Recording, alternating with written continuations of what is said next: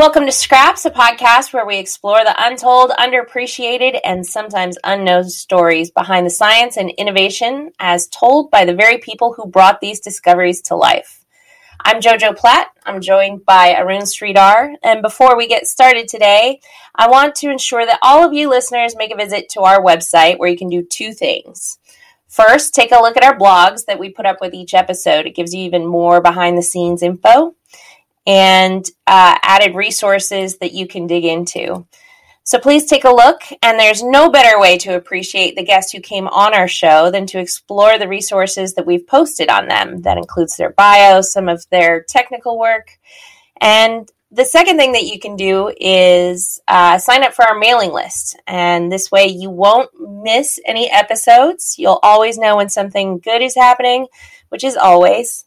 And we won't use your emails for any other purpose than sharing with you our exciting news. Finally, share the joy of listening by recommending our show to new audiences and by getting in touch with us on Twitter or LinkedIn. Let us know if you love it or hate it, how we can improve, and what topics you'd like us to cover. It's a lot of work to get these shows going, and the continued support from all of you is the biggest encouragement we can get.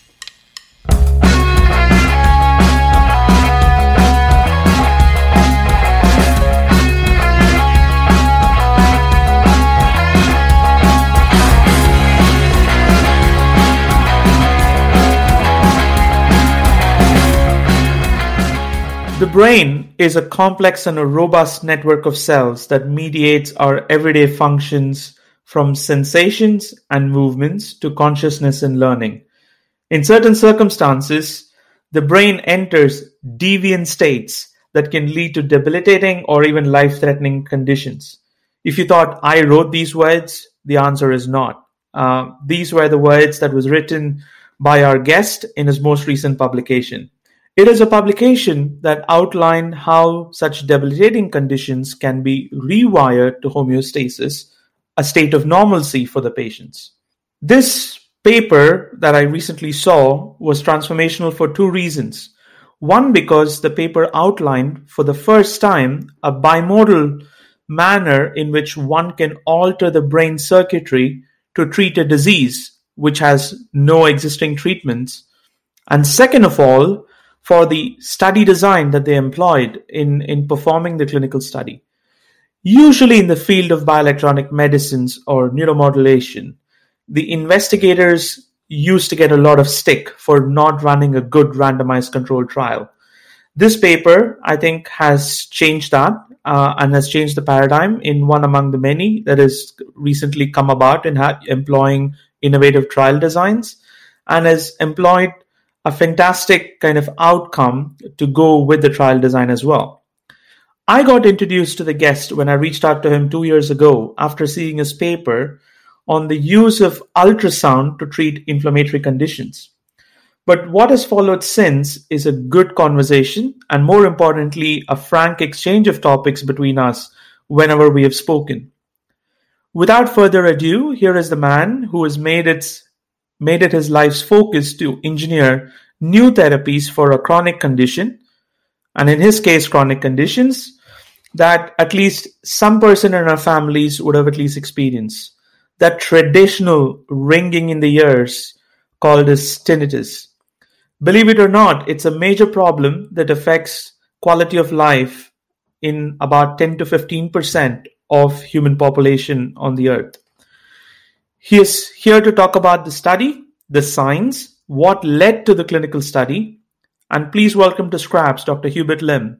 Hubert is an associate professor of biomedical engineering and otolaryngology at the University of Minnesota and also holds an ownership stake in the company that was created from his work, Neuromod Devices for the treatment of tinnitus. Welcome to the show, Hubert. Thank you, Arun. Thank you, Jojo. This is really exciting to be here, and that was an amazing introduction. So I think we're done here. I guess that's it.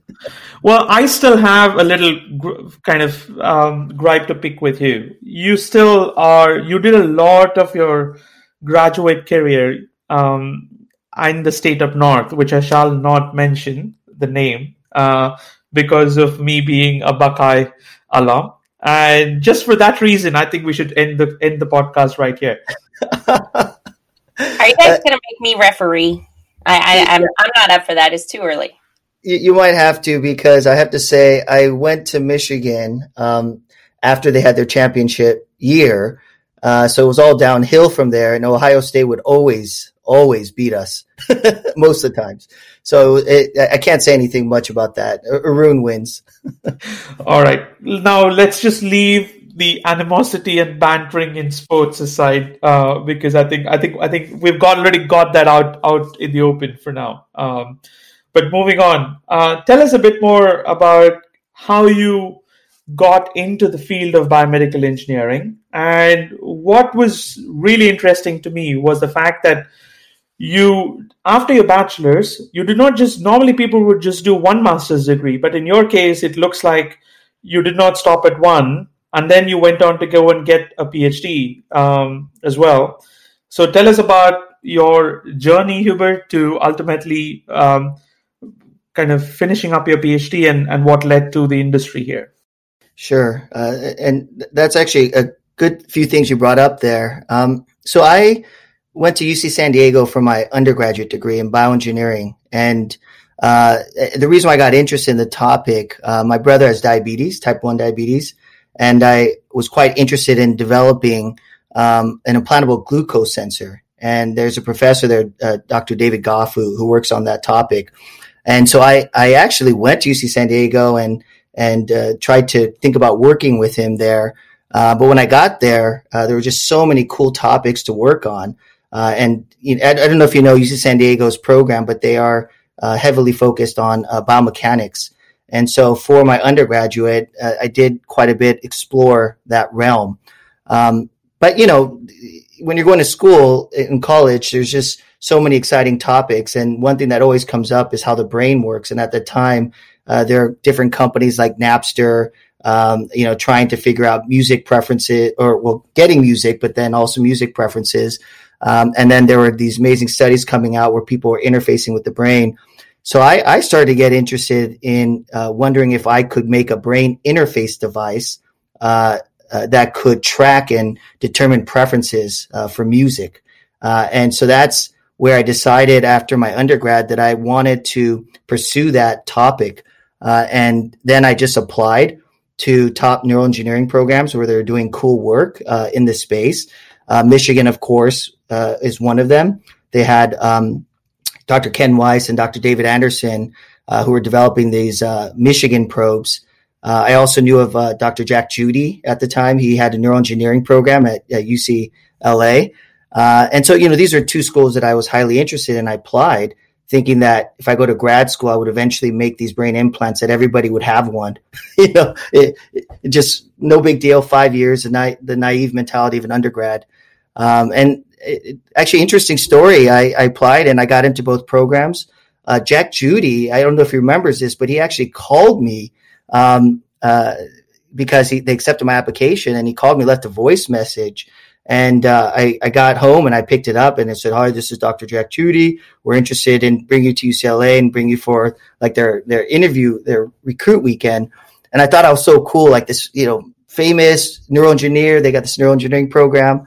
And so I actually went to visit there, and Michigan were the two top schools that I was quite interested in. But anyhow, that was kind of my, I didn't end up going there, and I eventually told him that, you know, he did inspire me, but I ended up going to Michigan to pursue really this brain machine interface for music preference. So that was kind of my initial start into this field.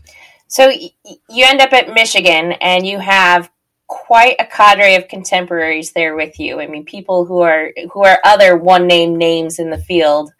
Who are some of your roommates, lab partners, drinking buddies at Michigan?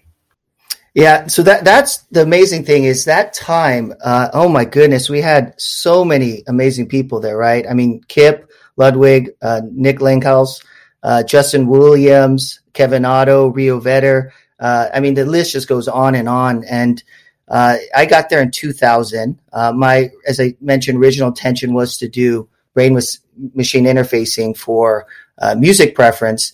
You know, and Dr. Daryl Kipke was at Michigan in the past where he did his graduate work, went to Arizona, and he ended up coming back in 2002. So a lot of energy built around him there at that time. But during 2000 to 2002, I was exploring this whole concept of brain-machine interfacing for music preference, and that's where I got exposed to cochlear implant research. And although I thought brain-machine interfacing for music preference would be super cool, and even called it at the time, actually my name was Hugh at the time, and I had something called the Hugh helmet, which you can ask people about. They just go, "Oh, we're talking about the Hugh helmet again." You see, that was the whole thought behind that. But I saw cochlear implant surgery. So this wasn't like a helmet that was converted into a frat bowl or something, is that right? Have two beer cans on either side with two straws. That also was included in it, and could record your brain signals and determine your preferences, and also what things you would find pleasurable. So that was the idea behind it. So hip hop and Miller Lite.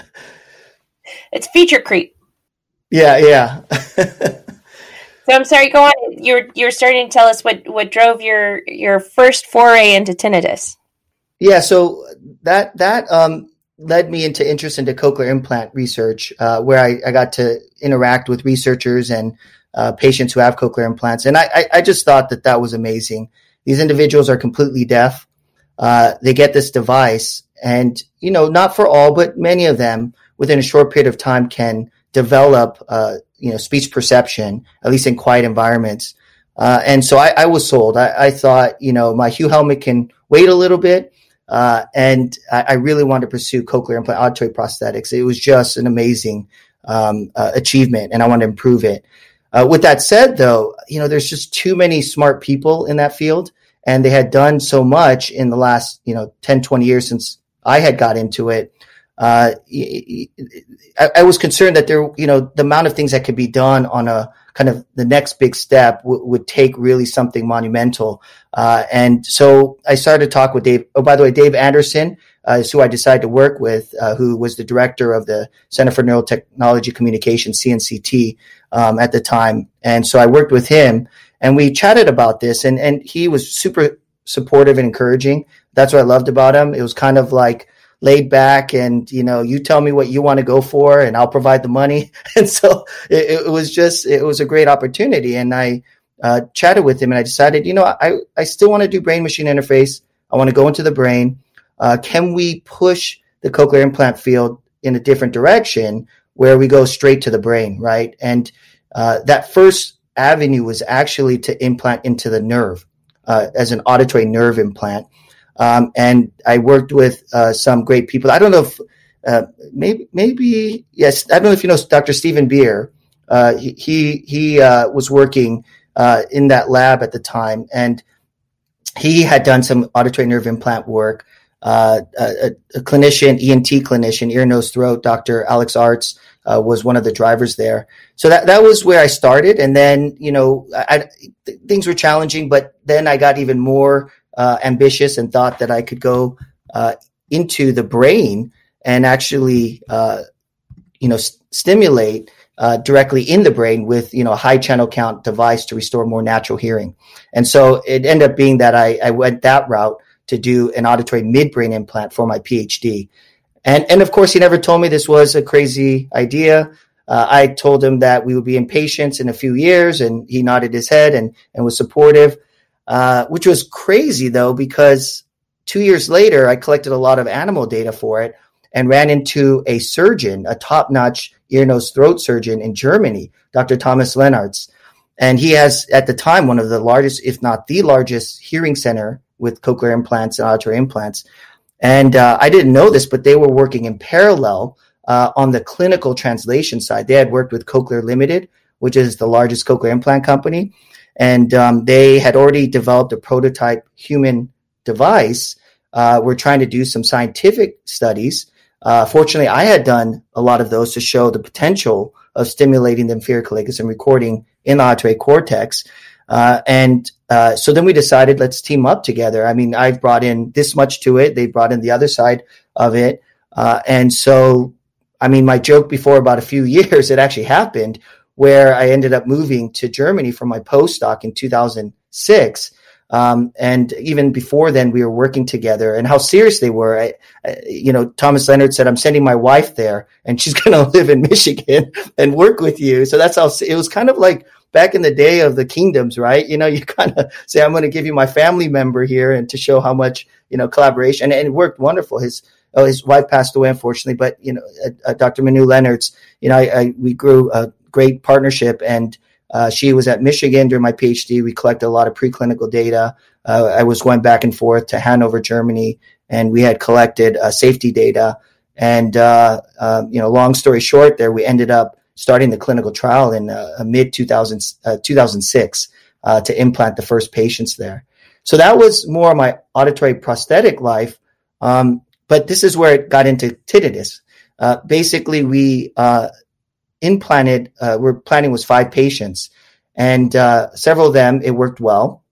Not as much as we had hoped for restoring hearing, but the safety profile proved to be quite good. So this is actually implantation in the brain that you're talking about. Yeah, exactly. Yeah. In the brain, putting, and this device at the time was leading edge, right? Because it had 20 electrode contacts on it. It was 20 times smaller in volume compared to the Medtronic deep brain stimulation array.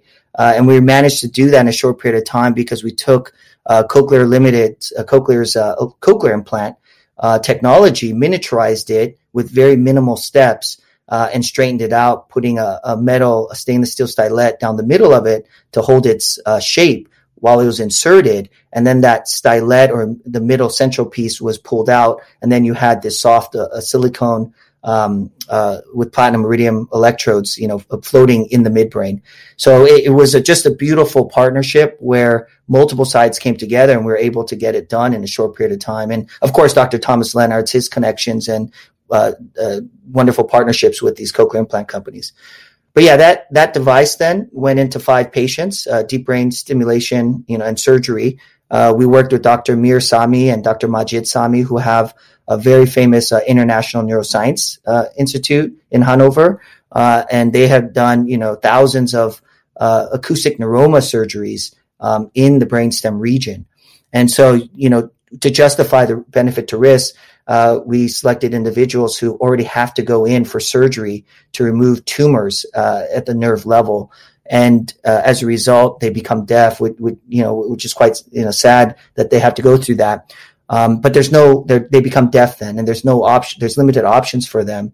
So the idea was that we could provide this hearing implant into the midbrain and provide them at least some hearing sensations with minimal surgical risk, because they've already had to do the open head surgery for the tumor removal.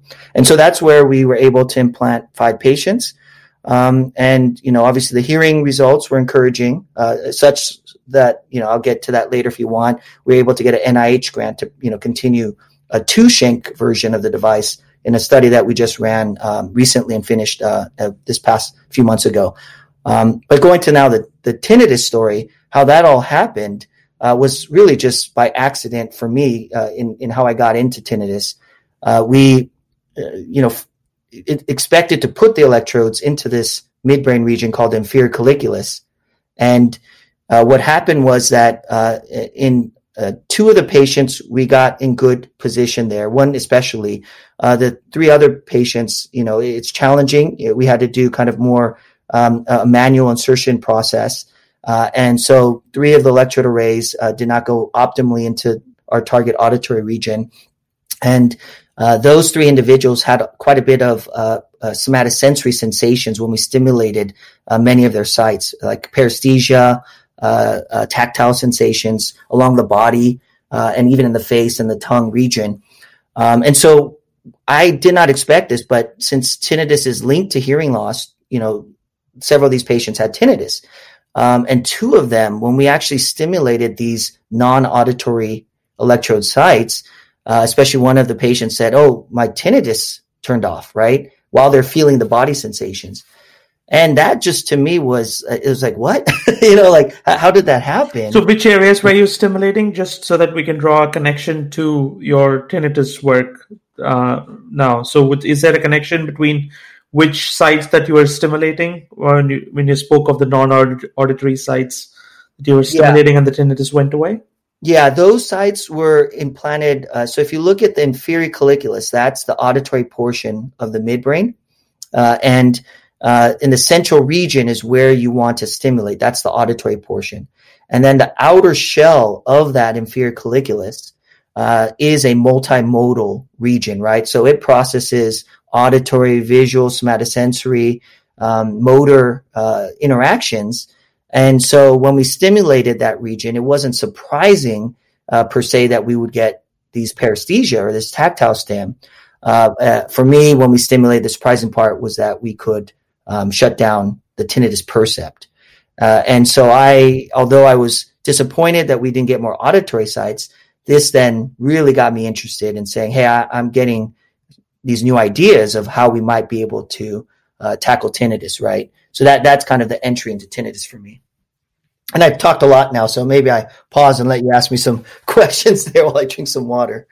I want to go back just a little bit into, I mean, you do all this work in your PhD and your postdoc, and you have this a mentor who nods politely when you say we're going to be in humans in a few years, and just goes, okay, kid, we'll show you how life really works when we get there. And instead, you actually do that. So that's unusual, and has that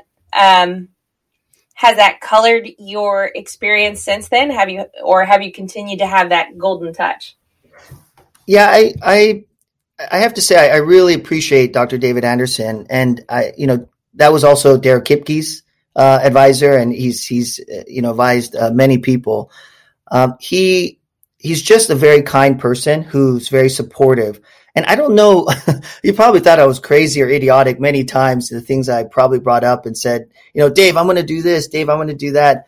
But he never really, there was not a single time he ever told me, that's a dumb idea or don't go down that pathway. He would always just give his acknowledgement and appreciation for the ideas. And then, he'd say, what's, resources you need? And part of it was nice because he did have the capability to provide those resources.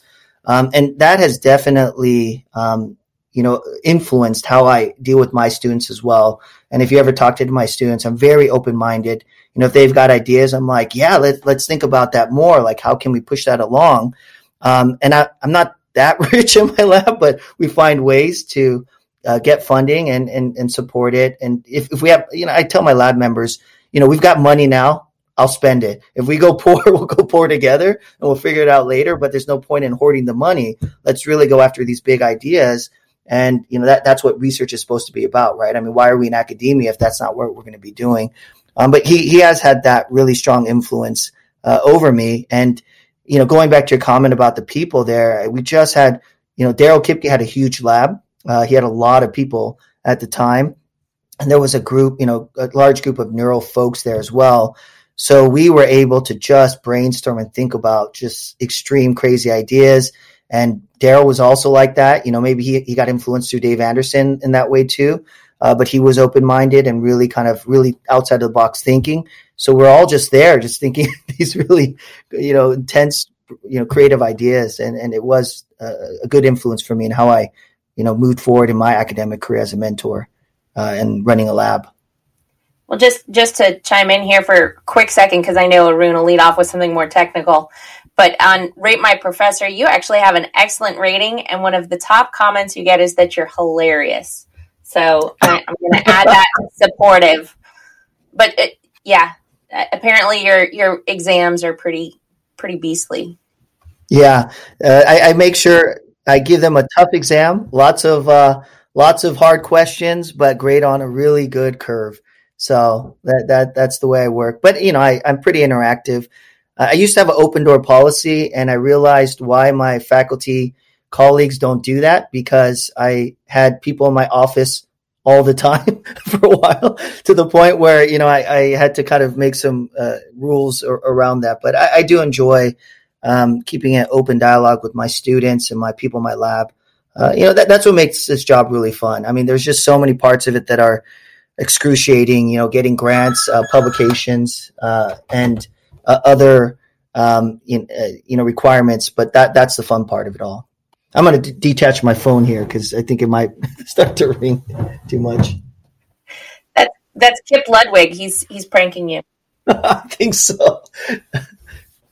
So it is very interesting, Hubert, that your work on stimulating the non-auditory regions of the midbrain that encodes for multimodal kind of sensory inputs there in the inferior colliculus actually led you to the hypothesis that there could be something in there for treating tinnitus, and that's an excellent kind of path to generate a hypothesis. I think what was incredibly interesting to me scientifically was how you went about proving from going from an idea and a hypothesis to actually proving that in the preclinical setting. And I think that's an excellent lesson for some of the people who would listen to it, because normally whenever people talk about brain stimulation, people still kind of talk about it being a black box, people not really understanding the circuitry and kind of empirically thinking that it would normalize something and correlating that to either a neural biomarker or some of the connections, etc., that people are still trying to figure out. But the way you actually demonstrated the results for the hypothesis was incredibly I found it very stimulating, and as I said, we'll include those resources, those papers in the show notes as well. But do you want to tell us a bit more about how that journey looked like, or what that journey looked like? Sorry. Yeah, thank you, and thanks for the kind words. It's always nice to hear them. So thank you. I'll step back a little bit. Kind of my philosophy of science has changed dramatically over this 20-year period. I did my PhD with Dave Anderson, and I was surrounded by many strong neuroscientists, auditory neuroscientists. And, in the auditory field, like the visual field, you really need to, justify and demonstrate the rigor of your science and experiments. They will come after you and they will criticize and shoot you down. So I was in that world, and it was really about hypotheses. And actually what you said is true. But I have kind of more of a loose way now of the hypotheses. Hypotheses are good if you have enough information. For example, in the brain field, you have enough information about the brain and how the brain really works. In the normal brain, we still struggle. In the disease brain, I mean, oh my goodness, how do you even understand what's going on there? And a lot of it is because we have to do research in animals, and we have to do computational models and in vitro, and we have to then make that big jump to the limited data we have in humans or non-invasive and try to make sense of it and then create hypotheses around that. Now, I'm not against that. And that's what I did, for my PhD work, to kind of lead up to an auditory midbrain implant, right? To justify that. And then again, to the tinnitus work that you mentioned up to 2015 and 16, to justify that. But the challenge with invasive work is that I would make hypotheses and then try to develop the technologies and prove it in animals, and then go to humans after, fortunately it was short periods, but, they could take 5-10 years to get to human studies, only to find out that I was 90% wrong, 10% kind of right. And then you go back through the process again, and then you try to move that pathway. So when I came to Minnesota in 2009, I actually told myself, look, I still love invasive work, and I'm going to do invasive work. But I feel like the slowness of clinical translation, right? There's that bottleneck of what I was describing, right? Because if someone told you to figure out how to do an auditory midbrain implant or a tinnitus treatment, but I'm only going to give you 5 mice to figure it out, you'd be, well, how are you going to ever do that? And so I decided that half my lab will be invasive. The other half, I really want to push non-invasive tools. I need to find a way to probe the human brain, the human body, and really collect an enormous amount of human data in healthy subjects, but also in people with health conditions, to make more sense and really do the translational, research to bridge the gap. And then with my invasive work, I would have access to invasive recordings and so forth, and I'd be able to kind of bring that back and forth. So for my invasive work, if you see some of the publications, we've always stayed quite hypothesis driven because you need to justify it to get it to humans and so forth. If you look at my non-invasive, there are hypotheses, but there's also a lot of trial and error approach because I accept that I probably don't know that much about the brain. Maybe the society also doesn't know as much as we think we do. And I want to do things in animals that are open-ended to explore, right? And be open-minded about what I will discover. And then in humans, if I can do things that are minimally or low risk, and that's why I looked into ultrasound. That's why I looked into magnetic fields, electrical fields, and a lot of these kind of non-invasive approaches, then I can go to humans very quickly, which if you look at my lab, we've done it 4 or 5 times where we've done things in 2 to 3 years in animals and then quickly go to humans, come back to animals, and then go back to humans. And we're doing this for the ultrasound. We're doing it for electrical stim, and then push in that way to then start to figure out, what we can better design for the actual clinical product and then work with companies as soon as possible with their technologies that may be FDA approved or not, or already versus the ones that are not, and then kind of move things quickly along. So that I just want to kind of give a backdrop, on how like my hypothesis driven mentality has kind of molded through the struggles of going through this translational process.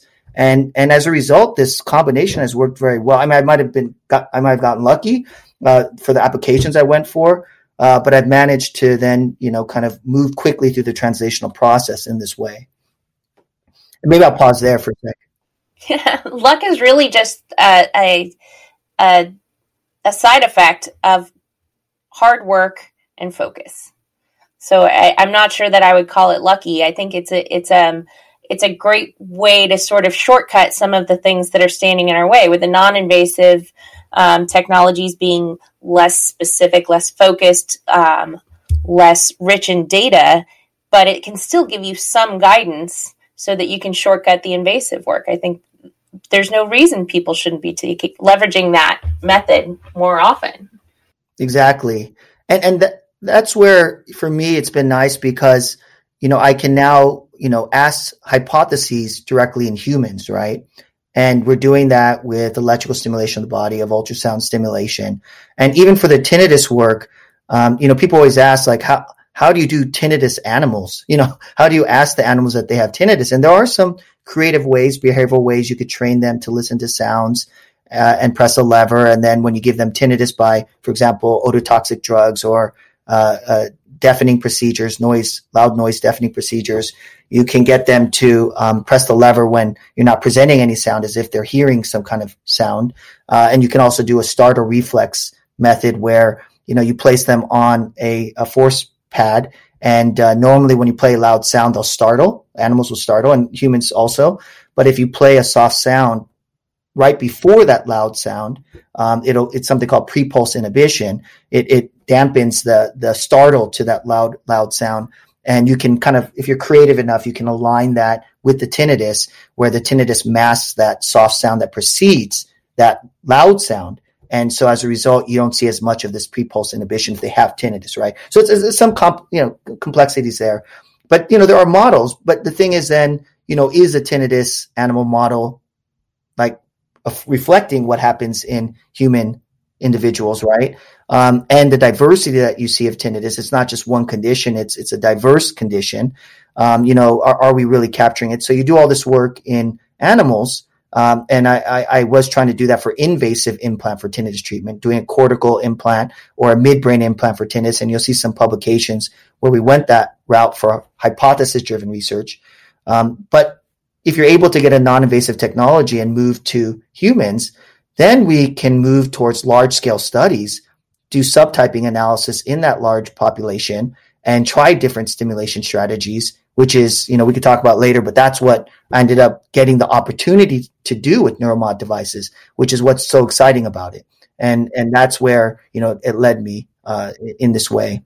No, and it's actually a fantastic kind of bringing together of various things about using electrical stimulation and sound to actually treat an auditory problem, which I think in itself, it's almost a bit like it's a bit of a paradox, right? Because you're actually using the combination to actually treat a ringing of the ears.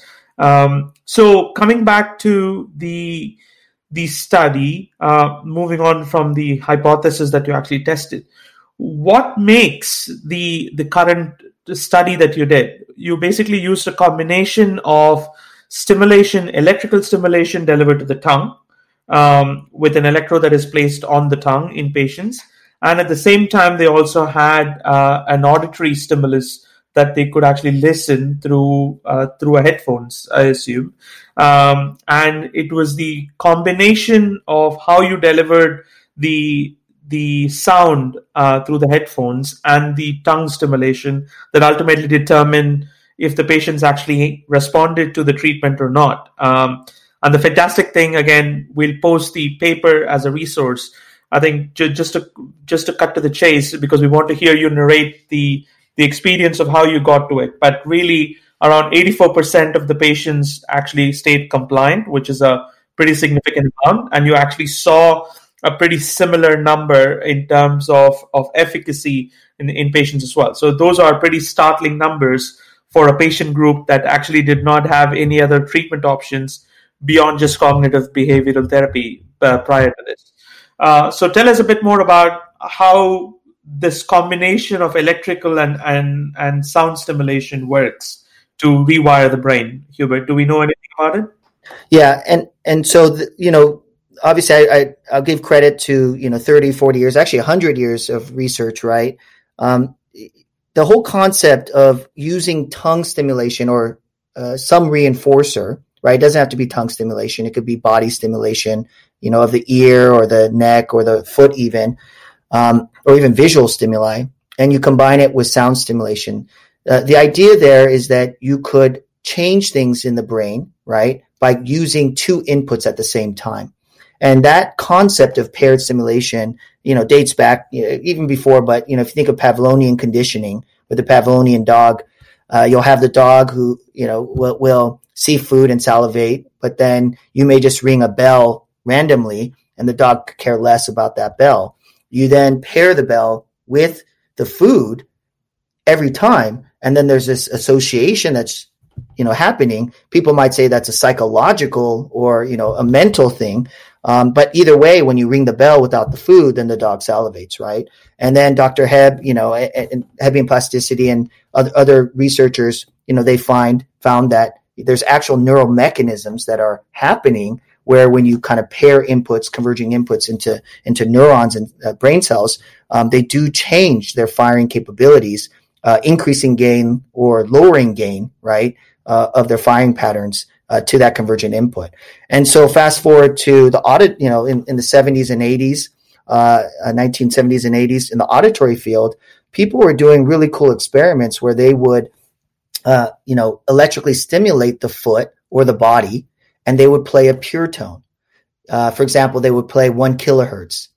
And you could actually record in the auditory system, as with other systems, sensory systems, there's a topographic organization, right, of these elementary features like frequency. So in the auditory system, you'll have something like a frequency map of low to high frequencies coded in an auditory structure called a tonotopic map. And so that means some cells are sensitive to 1 kilohertz, but they're not as sensitive to 8 kilohertz. Other cells are sensitive to 10 kilohertz, but they may not be sensitive to 500 hertz. So there is this sensitivity. And what they showed, which was really cool, was that they could pair this body stimulation or foot shock, right, with this 1 kilohertz tone, and they could cause the animal's brain, the auditory cells, to all start to become, or many of them start to become more sensitive to that 1 kilohertz. And so they're changing their tuning properties for frequencies. And you could do it even with just a few presentations, right? That's how powerful, potent this paired paradigm is. And there was really some cool research done. As you know, Dr. Michael Kielgard, they had been doing vagus nerve stimulation. They had this seminal paper in Nature where they showed you could reorganize the auditory cortex by doing vagus nerve stim and pure tone stimulation. And, this is all a lot of seminal work that came out of Dr. Michael Merznick's group and, many researchers in this realm.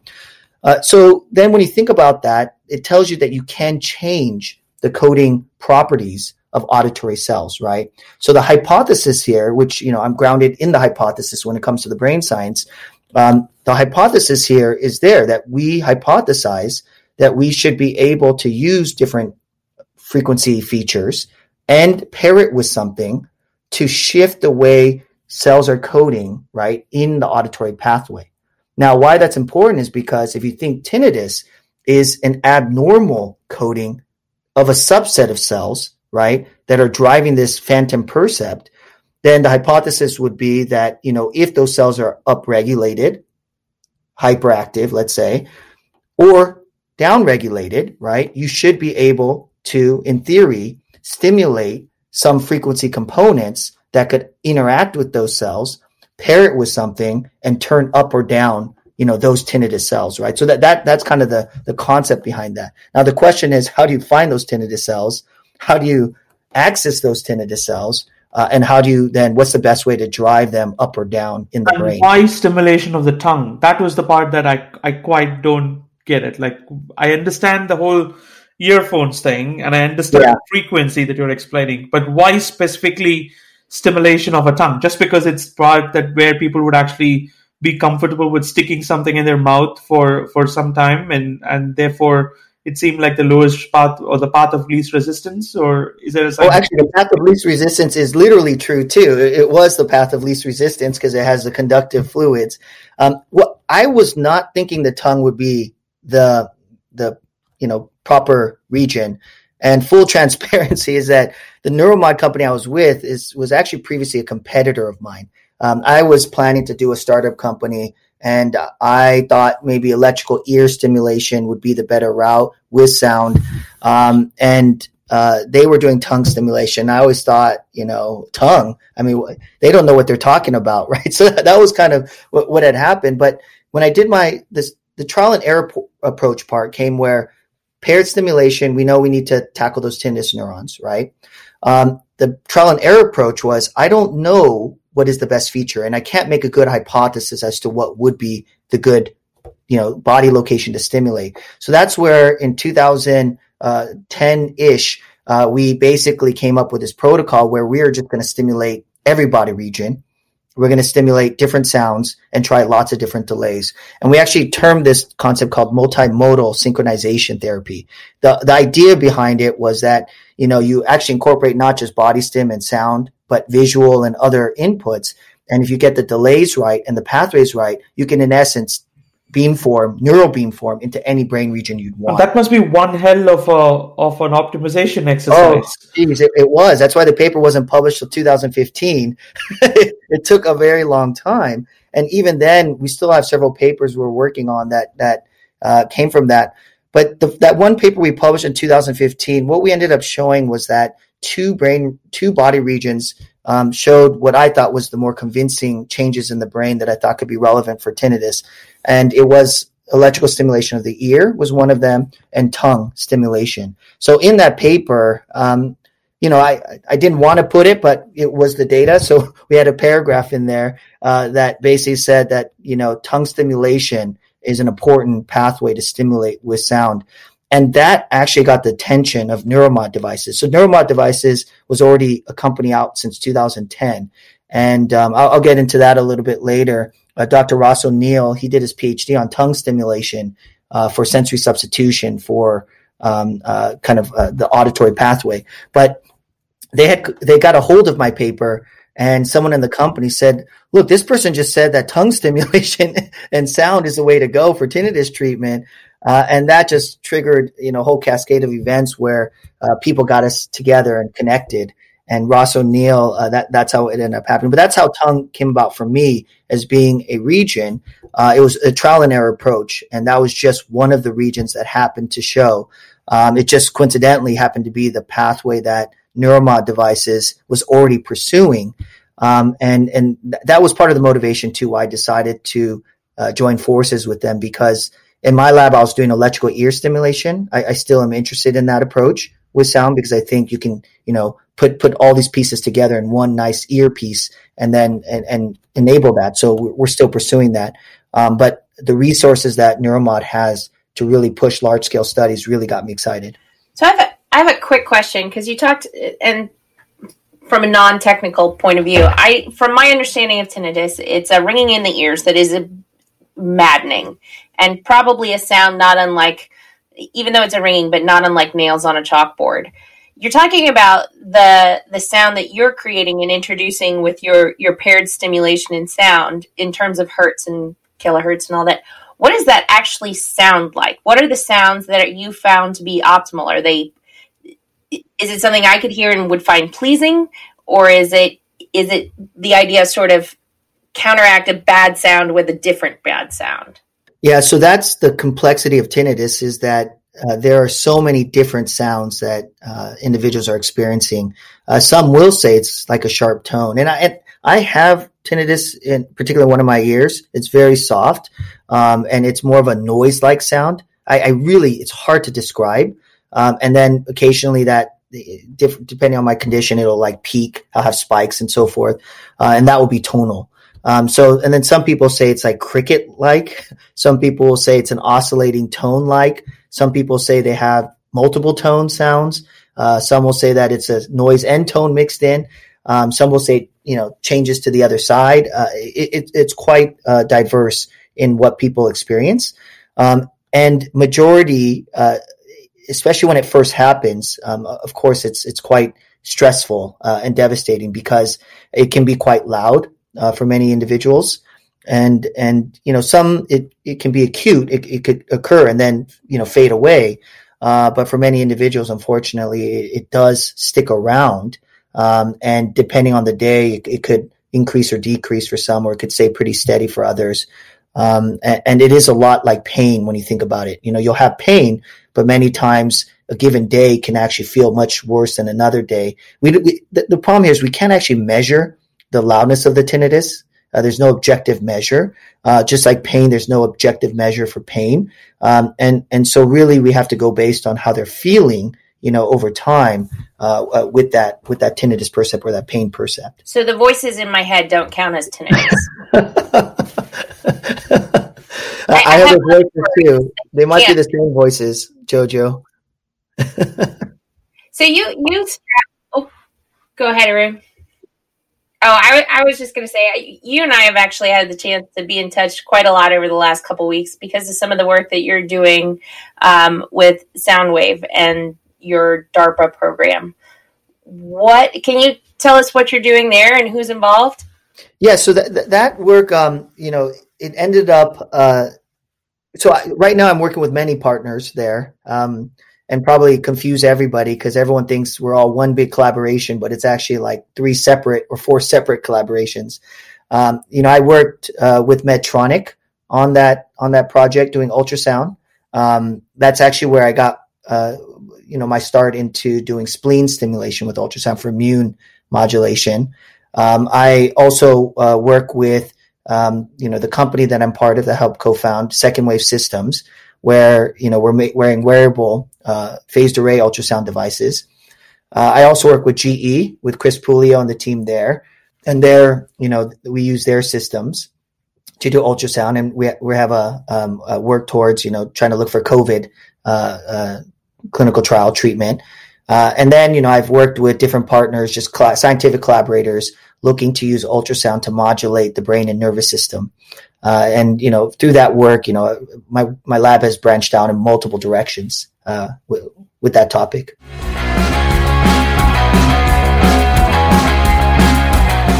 Sorry to break this up, guys. Just wanted to remind you to rate us on your podcast application.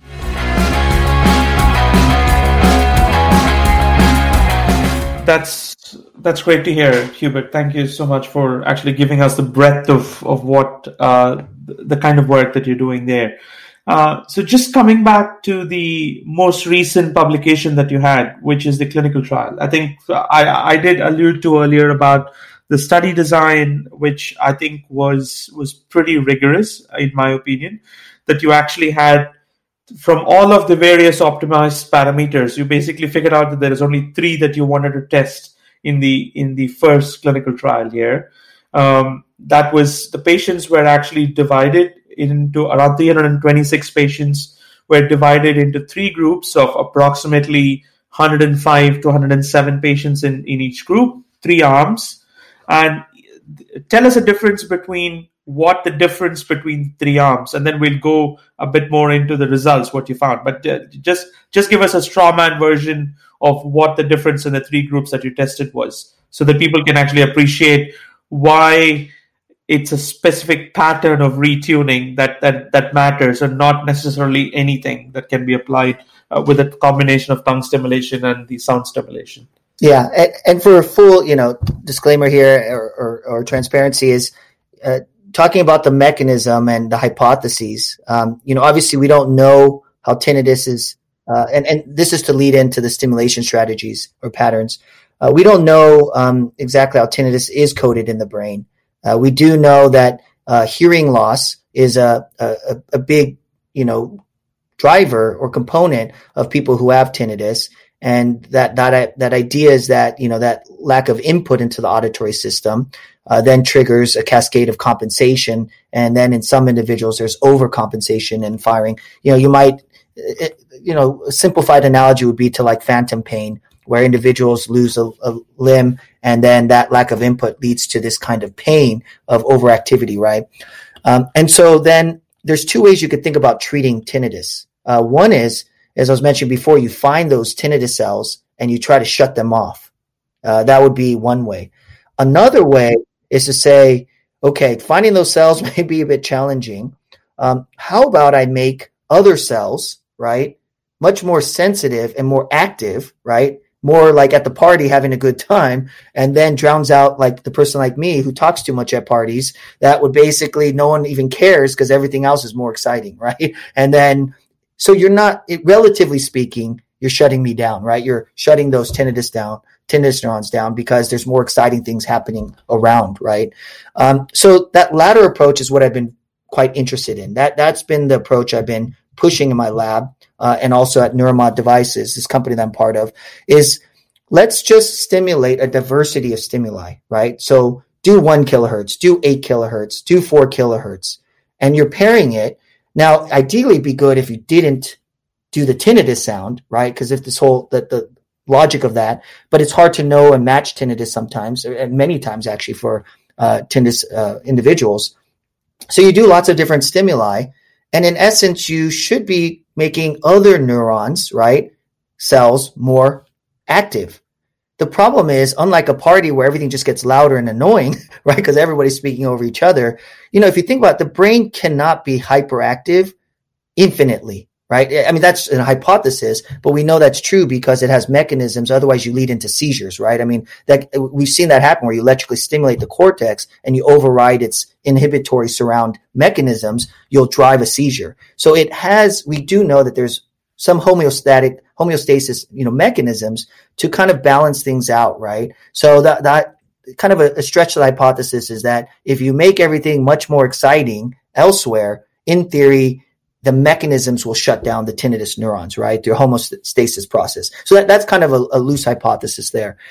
So with that in mind, the idea is to create diversity and stimulate, right? That's one aspect. The other is that there's, the hypothesis about paired stimulation, right? Because you would think if you want to, take advantage of Pavlovian conditioning or this paired concept, 2 things more synchronized in time, right, would drive greater changes in the brain. And that's another key feature. Now, we don't know what that timing is. I mean, if brain was really about 0 millisecond precision, 100 microsecond precision, it'd be kind of interesting because that means that things that happen in daily life, why do we start to have our brain change and learn? Because there's always a delay. So we don't know what that delay is, but, we thought, in the tens of milliseconds to hundreds of milliseconds range, but maybe it's more like 5 to 10 second range. We don't know what that timing really is. So that's the background of it. And going into the stimulation parameters then, hopefully that it'll make more sense now. We had 3 different stimulation settings. And, the idea was at the time, I wasn't actually involved with the initial planning of that first stage of design. So I do want to mention that. But the idea there is that there's so many parameters to test. And so the thought process behind it was that, okay, we do know that there's some synchrony things. we do know that different frequencies and different sound stimuli might affect things. We do know that having some kind of systematic order to the stimulation should be important. So the first stimulation setting was basically you have tone that is paired synchronously, with some jitter delay, depending on technology, so tone is paired synchronously with tongue stimulation. And that tone, because of this sensory mapping that Dr. Ross O'Neill had been involved with for his PhD, sensory substitution, there's a tone that is mapped to a given location on the tongue. Now, it's actually the paddle, this electrode paddle that goes into your mouth to do electrical stimulation, and it has 32 electrodes. So depending on where they place it, it's not going to be exact location on the tongue, but it almost looks like a tongue depressor that your family physician would use to check your throat, right? It does. It like a lollipop kind of thing, and it is very comfortable to wear. I have to test all these stimulation strategies, so I basically walk around with that, and I forget it's in my mouth. But yeah, it has a cable that's connected to a controller, and then there's headphones that are running Bluetooth interface. But that tone stimulation is then paired with the tongue stimulation location, and there's also some background structured noise. It sounds a bit like electronic music that moves, with the tones, right? The chief engineer is a DJ, musical DJ. So he may we have some clips, but it's a musical masterpiece. It really is. And so you listen to this and it happens, and then it switches to another tone. The background noise is continuous, but it switches to another tone and then another location on your tongue. And this repeats over and over again for 30 minutes, right? So, then you could do it 2 times per day if you like. So that's the first setting. The second setting then, going back to the hypotheses that I brought up, is, okay, maybe then let's increase the delays between the tongue and tone stimulation, and that was around tens of millisecond delays. So this is the second group you're talking about, right? When you talk about second setting, so this is the first group is basically where everything is synchronized between the tongue stimulation and the sounds, and now you're going to change the gap between the tongue stimulation and the sounds in the second and the third groups. Exactly, and that delay happens about tens of milliseconds. That's delayed for the tongue to tone. And then also we jumbled up the mapping. It was randomized to the tongue. So different frequencies are going to different locations on the tongue. And then, of course, the third group setting was even moving more in that direction. Now we did hundreds of milliseconds delays. And we even moved the frequencies from high frequencies, or from 500 to 8 kilohertz down to 100 to 500 hertz. And so that was, try to create some contrasting differences. And those are the 3 stimulation settings. And the reason why we did that is that the device was already CE marked, and it was sold for some time before this large-scale clinical trials were performed. And the stimuli have to be presented at super threshold levels. So it was, you got to think of blinding, the different groups for good clinical trial design. And so trying to just do headphones or trying to do, tongue stimulation or, some other parameters, although it's possible, you have to be very creative in how you blind these studies. And so for this study, since it was a parameter optimization study, the idea behind it was, try these 3 bundles of bimodal stim and then see what happens. So that was the design there. And then 12 weeks of treatment was the idea. And then they basically give the device back. And really the amazing thing about the study, in my opinion, is that tracking the patients for 12 months, 326 people enrolled, but then tracking them for 12 months, whoever, came back post-treatment to see how they're doing. So what's the durability of effect? I mean, so if I have tinnitus and I'm using your device, how frequently do I have to use it? Yeah, so that was where in the past they recommended at least 10 weeks. But in our study, in the clinical trial, we designed it so that they would get 12 weeks of treatment, and we recommended 1 hour per day, a minimum of 36 hours over 12 weeks. So that's about 3 hours per week. That was the pre-specified criterion. And what we're seeing is that they had significant, as Arun mentioned earlier, I have some numbers here, but basically, if you look at our outcome measures, which we use tinnitus questionnaires, people ask why we use those and not some measure of tinnitus loudness. First, there is no objective measure of tinnitus loudness. And although you could eliminate tinnitus and people feel better, a reduction in tinnitus loudness doesn't necessarily mean they're going to feel better. So we use questionnaires that are well used in the tinnitus field to assess their reaction and bothersome and quality of life, to tinnitus. And these two questionnaires are called Tinnitus Handicap Inventory and Tinnitus Functional Index.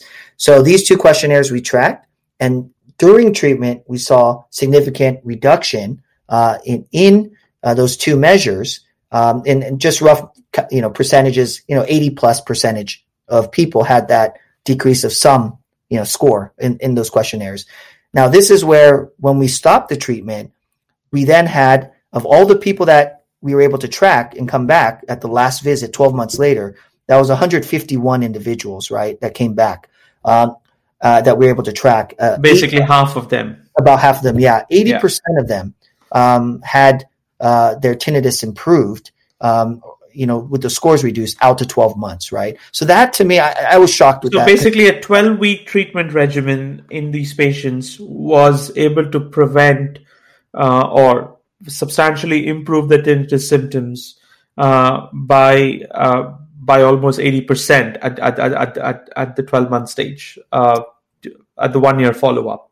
That's correct, and that's the part. And there was no treatment that was given between month 3, which is at the end of the treatment protocol, which is at the end of 3 months or 12 weeks, and the remaining 9 months until the end of the 12-month period, correct? Exactly. Our treatment had stopped. Now, they could have been doing other things in their lives, so we can't control that. So there was some, variability.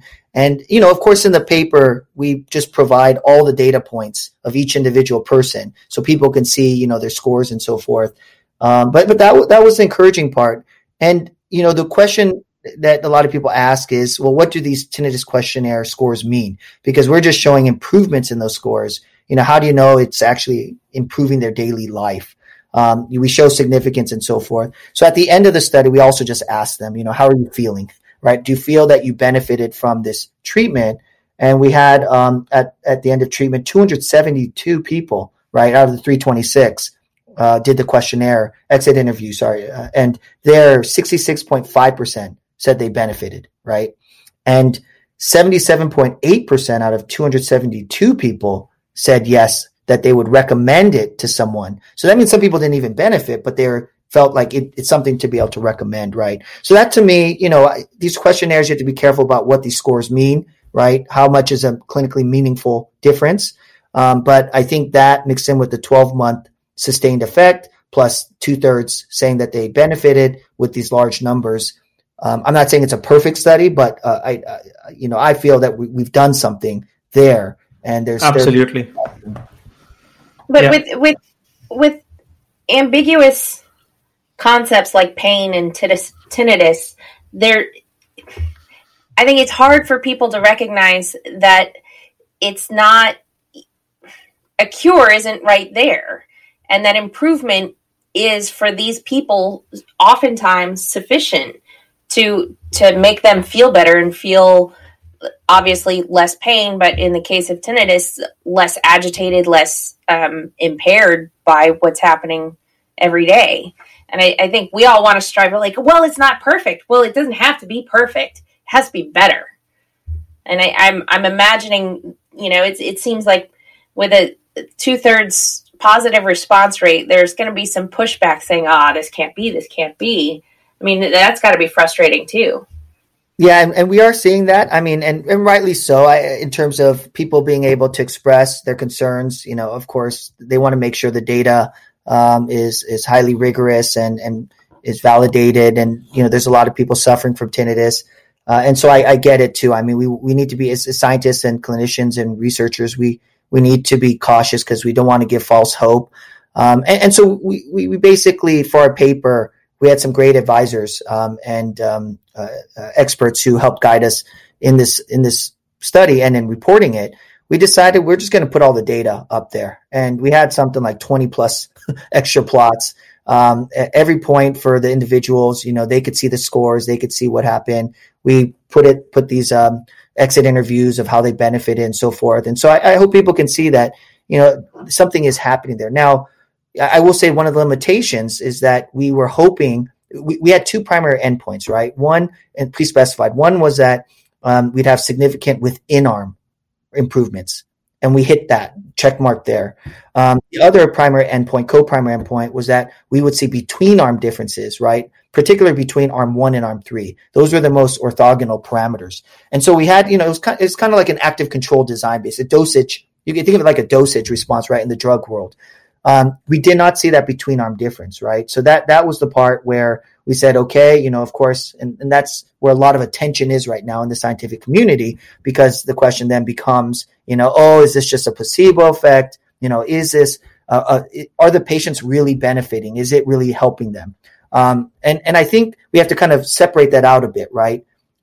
It's not that it's not helping them. It is helping them because we ask them and we track them and we know they're doing better, right? The question really is not, is it a placebo effect? Is it real? Is it, working? Is it something that we should be proud of? I think, yes, we should be proud of it. It's helping. The question is, what is contributing, right, to that therapeutic effect? And then if it is certain features, could you still achieve it by just doing one or some of those components, or do you need the full thing that we have? And the fact that there's been so many studies out there that have tried to do, acupuncture, somatosensory stimulation alone, acoustic maskers, acoustic inputs, cognitive behavioral therapy. And the data that we have, I would, urge people who are looking at our data and, doubting it, to find other data that's tracked out to 12 months post-treatment and see on a large scale if they've seen comparable types of results.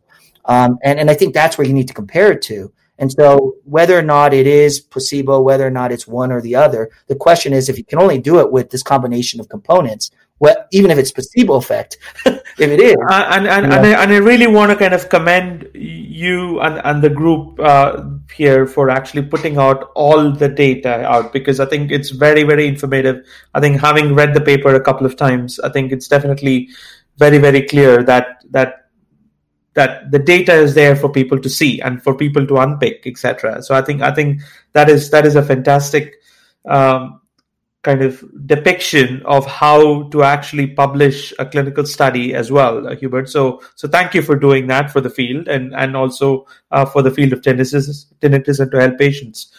So can we actually move on to the other interesting part that you're actually doing in the lab, which is the use of focus ultrasound, which is one of the ways that I actually got to know you when we first started talking a couple of years ago.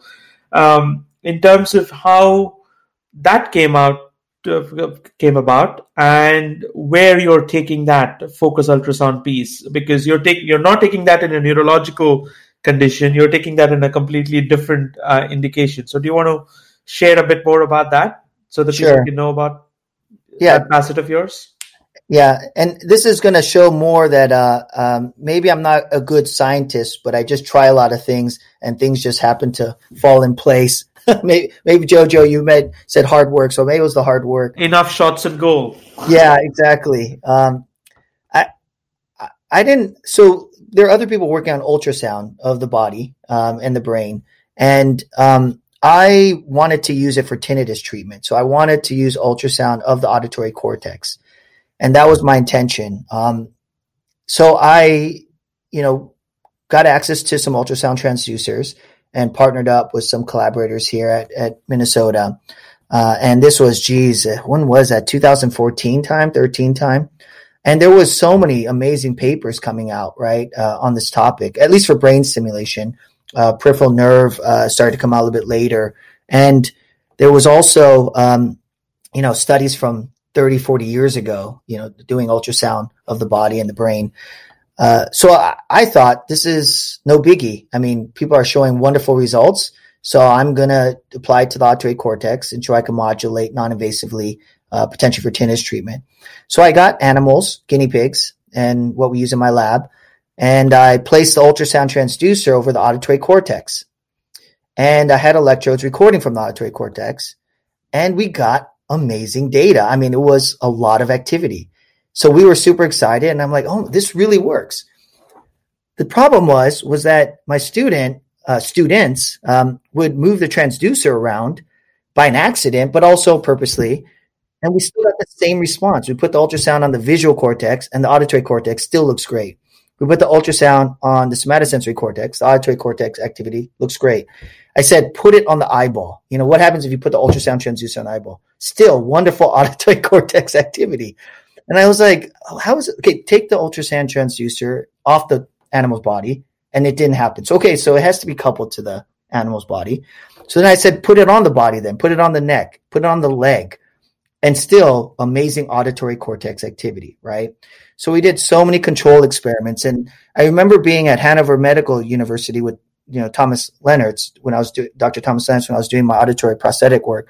They had done bone anchor hearing aids. And they were telling me about, how they would basically have to drill out the screw that goes on the skull that's vibrating for the hearing device. But they could vibrate the dura. And you can actually vibrate the dura and cause hearing sensations. You can also, I wouldn't recommend it because maybe at a party, but you could basically put a transducer on your eyeball and put it on people's eyeballs, and they could listen to music that way or sounds, right? It's not really the way you want to do it, but I thought I was weirder, Hubert, but you actually have taken the record from me. So no, this sounds like something almost like what we did at a bar with Phil one night in Minnesota, the three of us. Yeah, I wouldn't be surprised with Phil. That's right. It was with us. I remember. So this made me think we are actually vibrating the cerebrospinal fluid. And that in turn then is vibrating the cochlear fluids, because the cochlear fluids are connected to, people don't know this, but it's actually all continuous. Your brain fluids flow into the cochlea, and it's the CSF there. And you could basically vibrate then the cerebrospinal fluid, the cochlear fluids, and then activate the auditory system. So this was the hypothesis. We went in and we basically cut the auditory nerves. And when we did that, all our auditory cortex disappeared.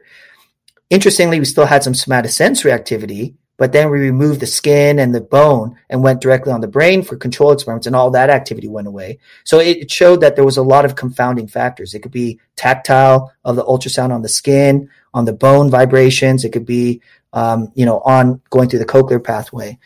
And so we did a lot of experiments trying to figure that out. And till now, I still haven't been able to get excitation in the brain with ultrasound.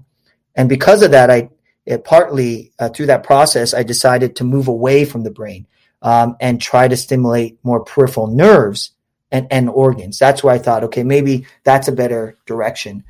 And so that actually ended up how I entered the spleen and organ ultrasound modulation world.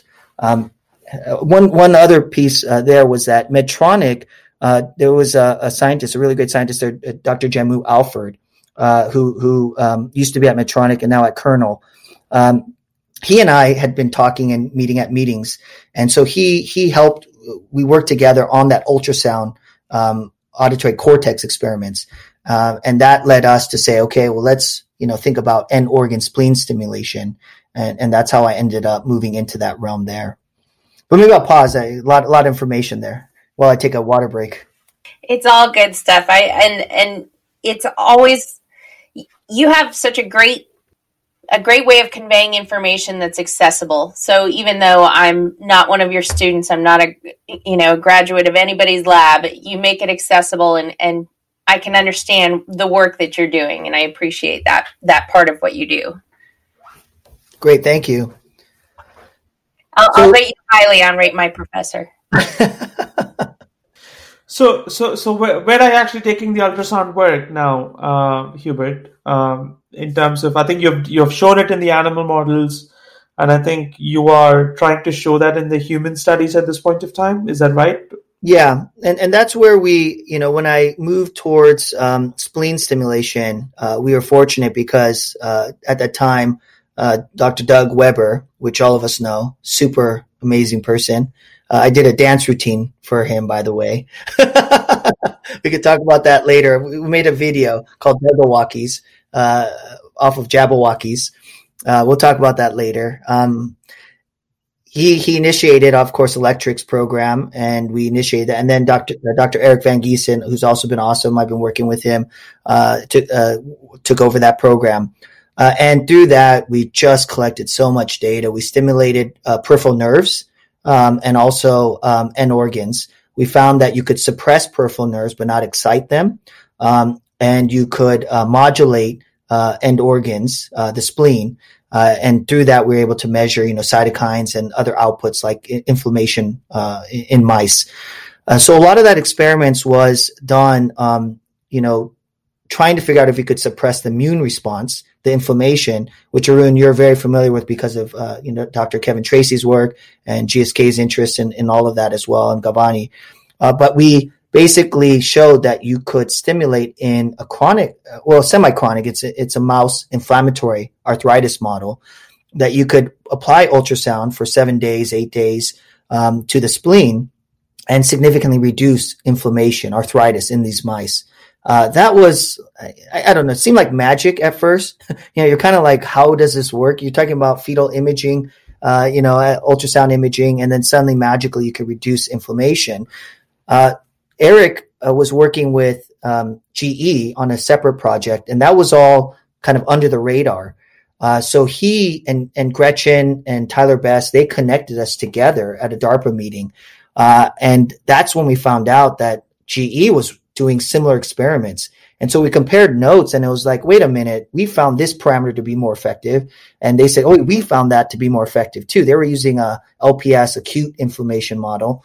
And so then when we looked at it, we found similar parameters were being effective. And that's when I talked to Chris Pulio, who's leading the efforts there. And I said, we got to publish jointly because people aren't going to believe that ultrasound just suddenly magically works. I actually remember that because I think it was almost the same journal, back-to-back articles in Nature Comms, if I'm correct. Exactly. Where you published it. So, So we convinced the editor to put in the same issue back-to-back. And we wanted to publish it together, and we thought that would send a stronger message that something is definitely going on here for immune. And then, of course, DARPA then was super supportive, and they enabled GE to run some human studies and us to run a clinical trial on rheumatoid arthritis patients. That then allowed us to collect quite a bit of data in doing splenic ultrasound in rheumatoid arthritis patients. Chris Pulio with Kevin Tracy and Feinstein were stimulating in healthy subjects where they would stimulate the spleen and then take the blood and do ex vivo prep with LPS to show a reduction in inflammation. What was interesting was then COVID hit. And that was, a surprise to all of us and how devastating it has been. But we decided, our clinical trial isn't done yet, our rheumatoid arthritis study. But we decided not our primary endpoints, but we took out some RNA-seq data that we have that was more exploratory. And we analyzed that data because we saw RNA-seq data coming out in COVID patients where they're showing that certain cytokines, blood markers like IL-6, IL-1B, TNF, and other markers were being upregulated or being increased. And so related to the cytokine storm that you hear about, and that's what's leading to these severe symptoms. So we actually took our data out and looked to see, are we seeing similar types of, reduction or the opposite reduction in those biomarkers, right? And when we looked at our RNA-seq data, we found that if you look at the ones we're suppressing, they were matching opposite direction to what was going up in COVID patients. And at the time, then GE said, okay, we have some data in healthy subjects showing that they could reduce TNF down with splenic ultrasound. So we then decided again to team up to do this joint paper that is currently in review, but we have it on medRxiv that is publicly available. So that, all to lead to where we are taking this now, right? We're still interested in rheumatoid arthritis, and that's a direction that the company I'm involved with, Second Wave Systems, with Anuj Bhardwaj that you met before Arun over a call about a year or two ago. We're still going in that direction, but what has really caught our attention is to use our ultrasound stimulation to treat COVID, severe symptoms, the cytokine storm. And so we've been fortunate. We received a grant from MCDC. I always forget what all those acronyms, JP CBRN, which I forgot what that stands for too. Sorry, did you say ACDC or MCDC? MCDC. ACDC. That's right. We got it from ACDC. And JPO CBRN is the other one. This is not Maryland Development Corp. this is through through Department of Defense. But there are these medical device consortium. If I get it, I should know this. Okay. They're going to tell me. Why didn't you say correctly? I'll check with Eric. Yeah. But yeah, they funded Second Wave Systems to run some COVID study. Minnesota and UC San Diego is the other site. And then DARPA, Eric Van Giesen, are funding us, GE and Minnesota, to run our other COVID clinical trial here. So that's where we're moving, in the short term to try to help with the pandemic. And that's kind of the direction we're at short term, and if things go well, of course, it opens up opportunities in the acute inflammation space. Sure. So is Second Wave looking for investment right now? Oh, we're always looking for investment. Just thought I'd throw that out there because I know Eric's interested in helping you guys get to a translational, bridging that valley of death. Yeah, we were participated, at the Neurotech, which is great. And I talked to Eric actually just the other day in finding ways that we could, kind of fuse more interactions with investors in the industry side with startups like us. I think that'd be super helpful. All right, so we'll put we'll make ourselves available to make connections for people looking to invest in Second Wave. You can contact Arun or me directly through the website. We'll get you in touch with Hubert. We'll be your filter for a small fee, of course. So, is there anything else that you're into? You have such a plethora of projects and a wide portfolio of work. Is there anything that we've missed?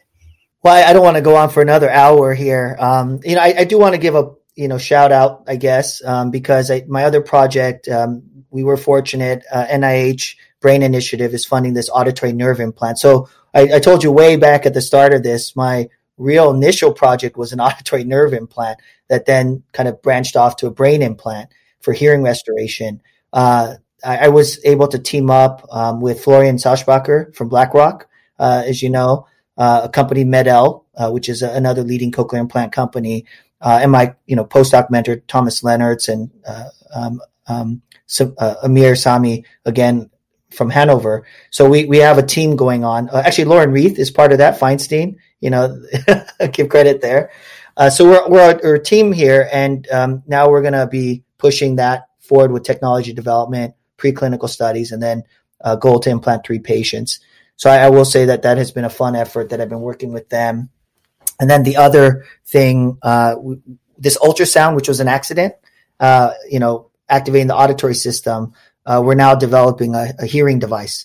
So hopefully at a place near you, you'll be able to not have to have headphones in your ears. You just put an ultrasound device on your neck or your eyeball, and you can listen to your music. I don't think I'm going to be doing that. And that's my eyeballs are strictly off limits. I have hard limits there, Hubert. Sorry.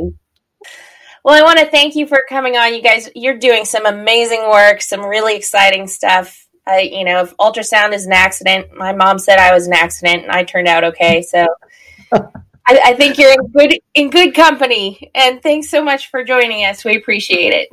Thank you, Jojo. Thank you, Arun. Yep, you're welcome, Hubert. Thank you so much for joining us.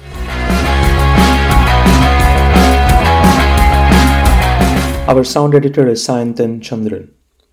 The soundtrack was Digger by Acid Dan. You can find their collections on Apple iTunes Store, Google Play Store, Spotify, and many other platforms. This is Arun and Jojo signing off.